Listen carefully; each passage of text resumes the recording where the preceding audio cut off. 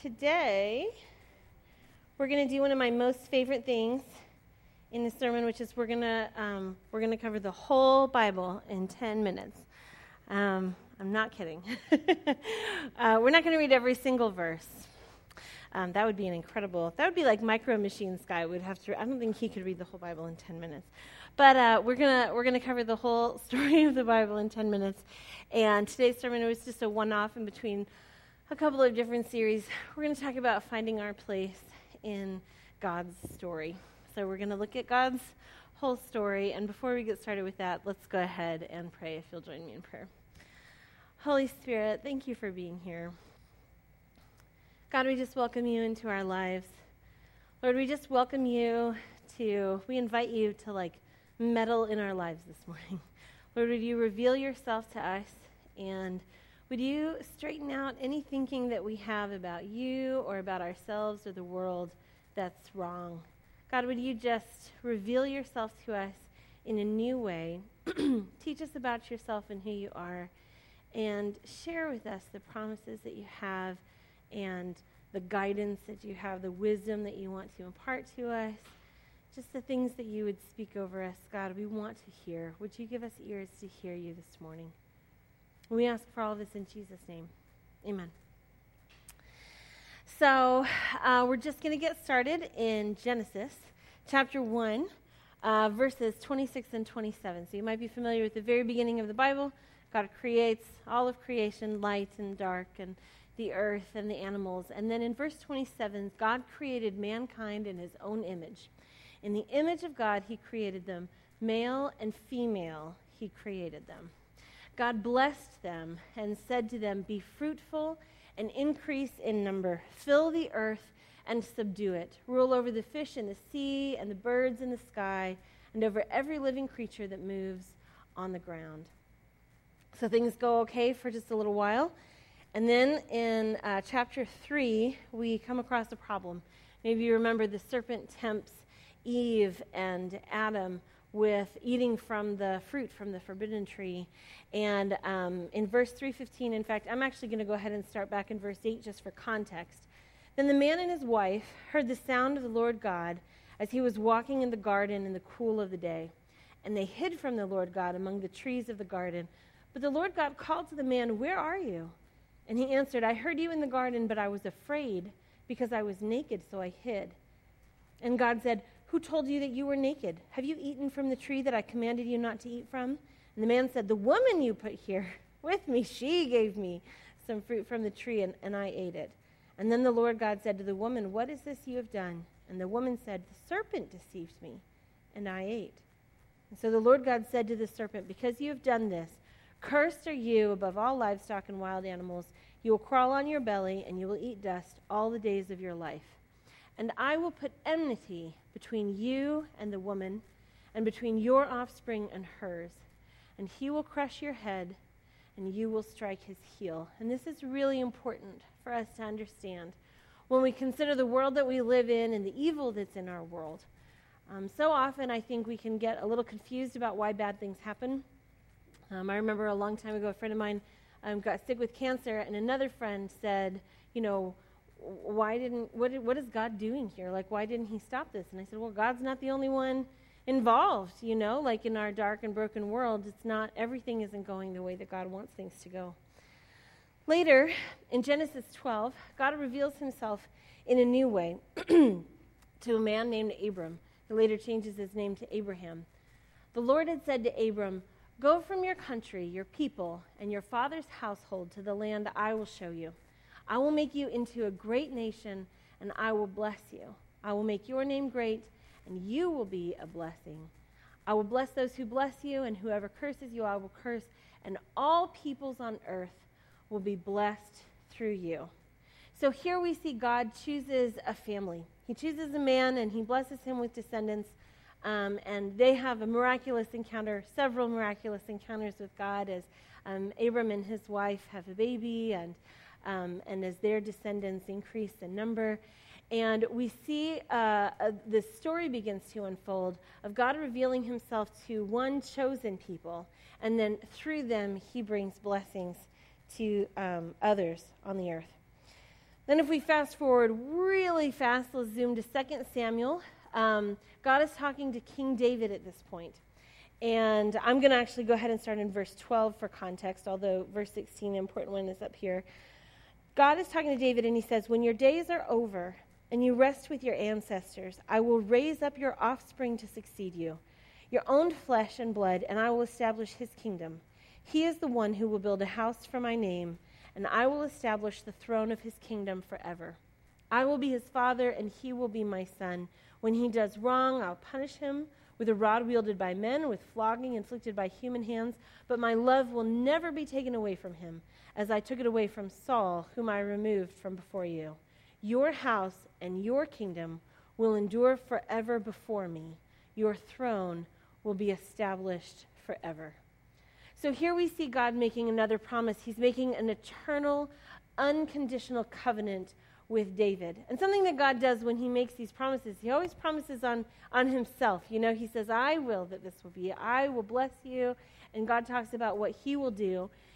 We know that humans after David will continue to sin, and God won't leave he won't leave justice undone. But nothing can separate us. No amount of sin or darkness can separate us from God. And when God promises to establish David's throne forever, we're getting like a sneak peek into the future about Jesus. Because Jesus is born from David's line, and it's Jesus' throne that will rule over all of us for all time. This is an unconditional covenant, and it's an eternal one. God actually says the word forever 3 times over the course of these verses. And God says that when, not if, but when humans mess up, we'll still be close, and we'll still have this access to our gracious King. So you know what's coming next, right? We have a lot of prophets who point forward to Jesus, and then in Luke, in the Gospel of Luke, Jesus is on the scene. He's just been tempted in the desert for 40 days, and he's returned to Nazareth. And it says, when Jesus went to Nazareth, where he had been brought up, and on the Sabbath day he went into the synagogue, as was his custom. He stood up to read. And the scroll of the prophet Isaiah was handed to him. Unrolling it, he found the place where it is written, "The Spirit of the Lord is on me, because he has anointed me to proclaim good news to the poor. He has sent me to proclaim freedom for the prisoners and recovery of sight for the blind, to set the oppressed free, to proclaim the year of the Lord's favor." Then he rolled up the scroll, gave it back to the attendant, and sat down. The eyes of everyone in the synagogue were fastened on him. He began by saying to them, "Today, this scripture is fulfilled in your hearing." This is one of Jesus' scandalous moments, because when he says this scripture is fulfilled in your hearing, he's making a claim that no one had ever made before in the synagogue, certainly not in the experience of the people around him. They're shocked that Jesus would say, "I've come to fulfill the promise of Isaiah." Jesus comes as payment for these promises that we've gotten from the Father over and over and over throughout the New Testament, or throughout the Old Testament.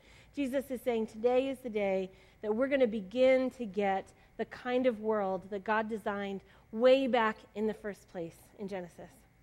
And so then finally we'll wrap up with a passage from Revelation. This is verse 21. It's right at the very end of the Bible. "And I heard a loud voice from the throne saying, 'Look, God's dwelling place is now among the people, and he will dwell with them, and they will be his people, and God himself will be with them and will be their God. He will wipe every tear from their eyes.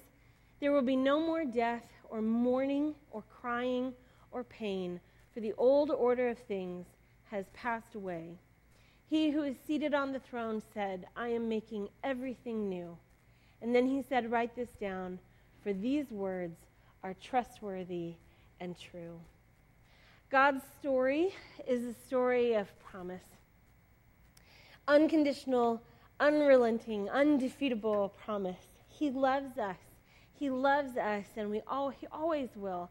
And when we zoom way back and we take kind of this like 50,000 feet in the air view of the Bible, and we fly over the whole thing just in like a couple of minutes, we can really see how God created a good world and how God is trying to get us all back to a good world.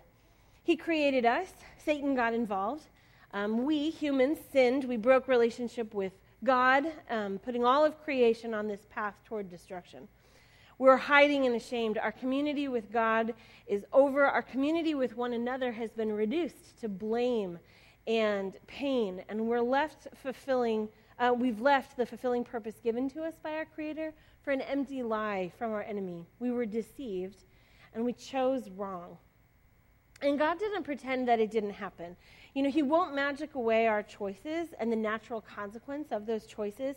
God respects our right to choose even when we choose wrong, because he doesn't give up, but he doesn't give up on us. Even when we reject him and lose that perfect communion of walking with the Father in the cool of the day, he begins to enact this plan to get it all back. So why not simply restore Eden? I think sometimes others, and I've got a friend in particular who's an atheist who's very vocal about it and posts on Facebook all the time, saying, couldn't a powerful God, all-powerful and all-knowing, and he can do anything he wants, and he's so good, why didn't he just do Eden, just redo Eden, set it back to rights, immediately? And I think it can be really difficult to understand this way in which God handicaps himself, seemingly, because he's making such a big deal out of our free will.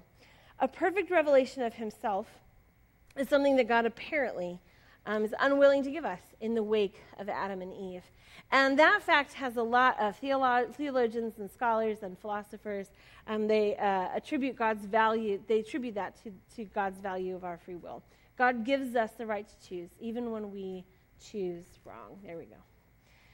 So discussion of this idea was really heating up, in the 1700s, and I know we're all obsessed with the 1700s, right? You know everybody that was talking back then, right? Because I don't.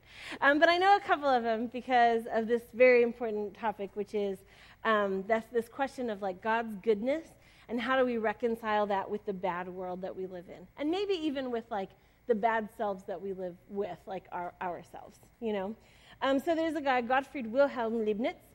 He's German, and I was going to not say it that way because I can't help myself because I say it that way in my head every time. Oh, Germans. And so he was a philosopher. He was also a mathematician. He invented calculus, so I don't know if that makes you like him or really not like him. But he was like a smarty pants guy. Okay, he had lots to contribute to the world, and he published a collection of essays called Theodicy. He coined this term from the Greek words for God and righteous. And a theodicy is an attempt to justify or understand how do we address this problem of a good God but evil exists. So you kind of have these three tenets. God is all good and all powerful and all knowing. The universe creation was made by God and exists in relationship with God, and then evil exists in the world. Why would that be? And so the free will argument is one that God didn't commit evil, but he allows us and Satan to choose to do so, because he doesn't want a bunch of robots. Love requires a voluntary entering in. If I don't want to love you, you can't make me love you. If you don't love me, I can't make you love me. If my husband, for example, fell out of love with me, that would be tragic.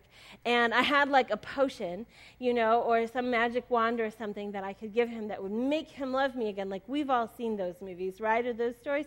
We've heard those fairy tales. It never works. Love potion number 9, total fail. Not what you want, right? This just isn't a thing. Even the genie in Aladdin says, I can't make people fall in love, because if I'm making you do it, then it's not love.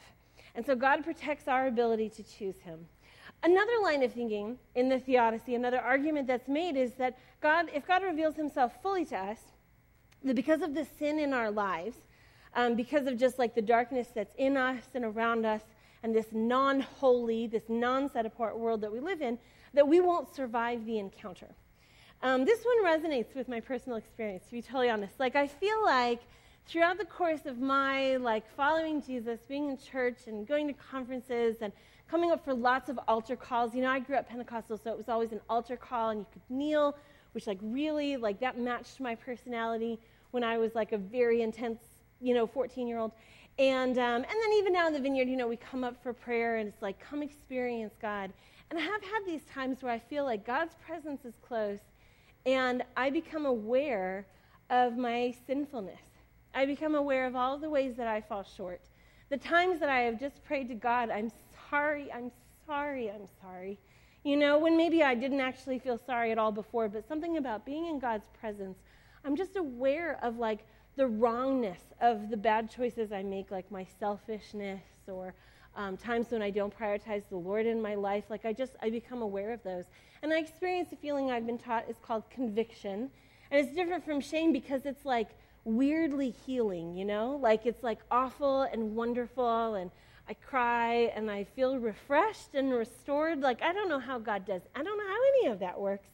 But it's a good thing, but like maybe kind of intense, and I couldn't live there all the time.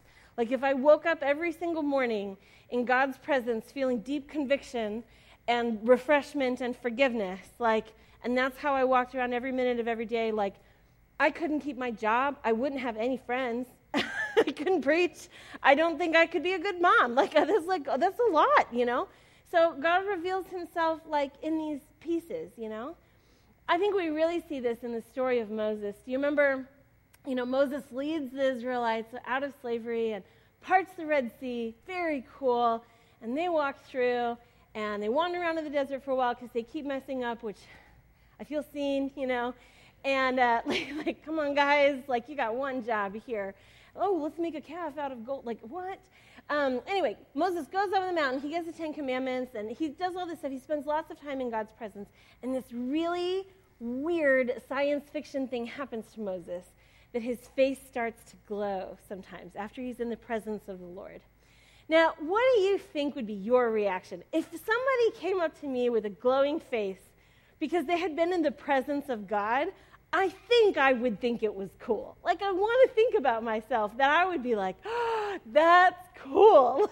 Like, is that makeup? Is that bioluminescence? Like, what is happening right now? Also, if I lived in this time, I think I might be like, hey, Moses, it's like really dark in my tent and I dropped my scarf. So could you, use your phone to just like a phone face. Like, I feel like that would be really helpful in a world before electricity. But they don't do any of those things.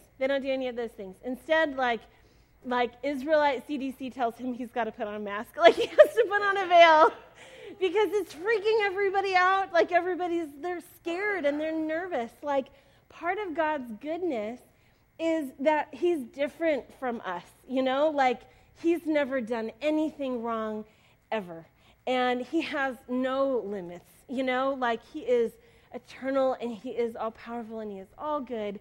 And, like, that's not like a casual thing that, like, you just run up and high-five God. Like, it's a little bit intense, you know?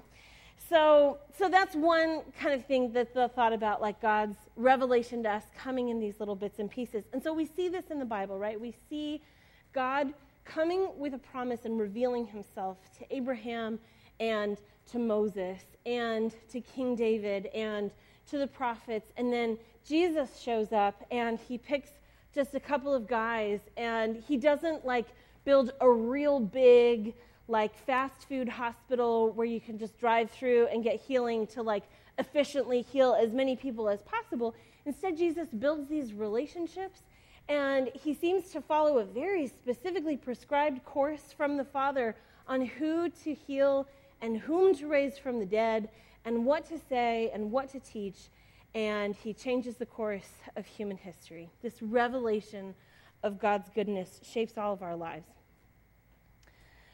Back to the 1700s, Leibniz publishes this essay, and one of the things he says, kind of the famous Leibniz quote, is, "We live in the best of all possible worlds. God is good. He can do anything he wants. Yes, this is an evil world, but our free will is is protected, and God's not just, like, killing us by giving us, like, total revelation, and we just can't handle it because we're so weak. And so this must be the best of all possible worlds. God's, kind of done like the, is it a spoiler if I say he's done the Doctor Strange thing in Endgame, where he investigates like 17,000 possible futures?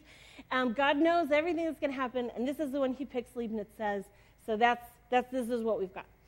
So 40 years later, 1759, a French guy comes along, Voltaire, and he writes a short story called Candide. And it's funny and absurd and silly, and it actually even gets a little bit vulgar at some points. I can't imagine he ever thought we'd be talking about it in church. But here we are. And so Voltaire writes a story, and he makes fun of this idea of the best of all possible worlds. And he's got some unfortunate protagonists, and he just puts them through like one awful thing after the next. But he talks about it all like in a really cheery tone and says, a person like, for instance, gets captured by pirates and they have to be the slave, and they say, oh, well, it's the best of all possible worlds, so I guess that's fine. And they meet cannibals, and like somebody gets like some of their body hacked off and eaten, and they say, oh, well, best of all possible worlds, ha ha ha. And then later that person can't like ride a horse because part of their bum is removed. I told you, vulgar. And then the person says, oh, well, best of all possible worlds, ha, ha, ha, ha. And Voltaire says, like, this is nonsense, essentially, right? He finds, like, a funny comedian way to say, absolutely, this is no possible way that this is the best of all possible worlds. And that's his critique of the whole thing. And he's being a provocateur and French, and 1759. Like, he's being himself. And I'm not mad at Voltaire. But I do think that there's one critical point that he really does get right. And that is that we can't just blindly accept that everything that happens to us is God's will. We're not going to fix all of this just with a big smile and saying, well, best of all possible worlds, so I guess I'm fine. Like joking the bad things away or using like a superpower of optimism isn't actually the thing that solves the world's problems. We've got to wrestle with this stuff. When difficult things happen, and they will, we have to engage with the reality of our lives. A Hobby Lobby poster telling us to live, laugh, love just isn't going to cut it, What Voltaire misses, I think, by a mile is that we've got to wrestle with God. So, friends, please don't try to understand your life outside of the context of what God is doing, because when we come to God with our pain and with our hurt, when we've been hurt by others or when we have hurt others, when we come to God with huge injustices and deep concerns, war in Ukraine and pandemic that takes the lives of hundreds of thousands, millions, when we bring all of this to God, we find out two really important things. And one is that God wants a good world for us. We see it in Genesis and we see it in Revelation, that God's design is a world with no pain and no shame and no tears and no broken relationships. God's design for us is a world of perfect community and unity with Him and with each other. And I think sometimes we can get to this feeling like maybe God is the one standing in the way, like I want something, and God tells me that I can't have it. And I get a little confused about who's the enemy here, like what's wrong with this picture. But the reality is that God wants a good world for us. He wants a good, unbroken life for us. And because we live in a broken world, getting from here to there, sometimes it's going to cost us. Obedience to the Lord costs. Ultimately, it's for our good, but might not feel good in the moment, because we might have to embrace a limit in the moment. We might have to follow a rule that we don't like in the moment. The other thing that I think is really helpful about wrestling with all of my pain as I look at this, as I look at the big story of the Bible, is I see this cycle of humans falling away and God like drawing them close with a promise again and again and again. I picture in my mind like a string of Christmas lights, and it's like we have a little revelation from God, and then the string continues, and then a little revelation from God, and the string continues, and a little revelation of God. And it's really easy for me in an objective, non-emotional way to look at that string of lights through like the history of the people of Israel and say, oh, look, there's God, and there's God, and there's God, and there's God. And people act like silly goofballs in the meantime, and they do, I say silly goofballs, like the Bible sometimes is a dark place, especially the Old Testament, right? Like rape and incest and murder and wars, and some really dark things happen in the Bible, but God just consistently reveals himself again and again, and the more that people respond to that, the better the world gets. And I can see that pattern, and that's like easy for me to understand. When I look at my own life, especially my own weaknesses, my own failings, it doesn't seem quite so organized. It doesn't seem quite so sorted out. Instead, I just feel like I see like a big, messy pile of all of the bad things I've ever done. Here's just like, I just keep messing it up again and again. And I interpret, like, as God reveals himself to me over and over, just like is what's happening in the Bible, it's harder for me to see this as like this consistent, organized thing of God being consistent through my inconsistency. Instead, I interpret it as, I can't believe I messed up again.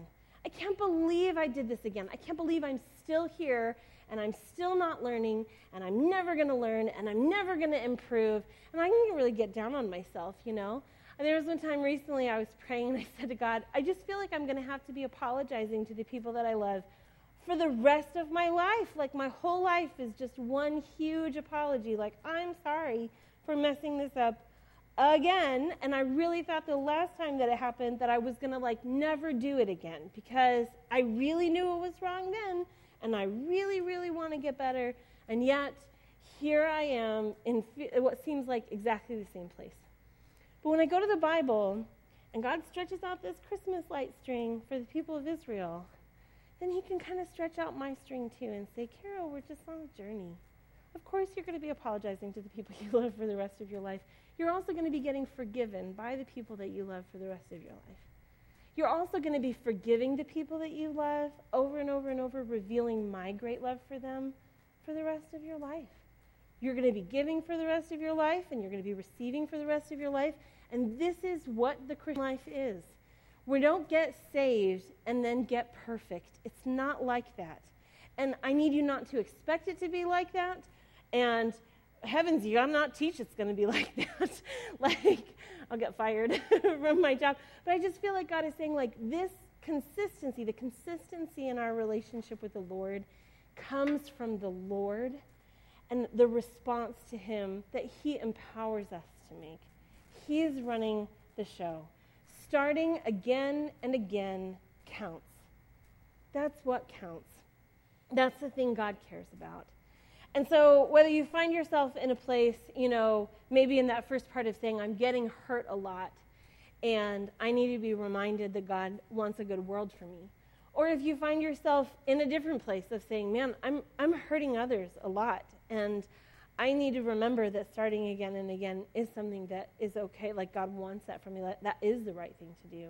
I think either way, taking our struggles to the Bible, even like big picture Bible where we just read a few verses, I think can really help, like really, I think that's God taking that opportunity just to steer us right back on course.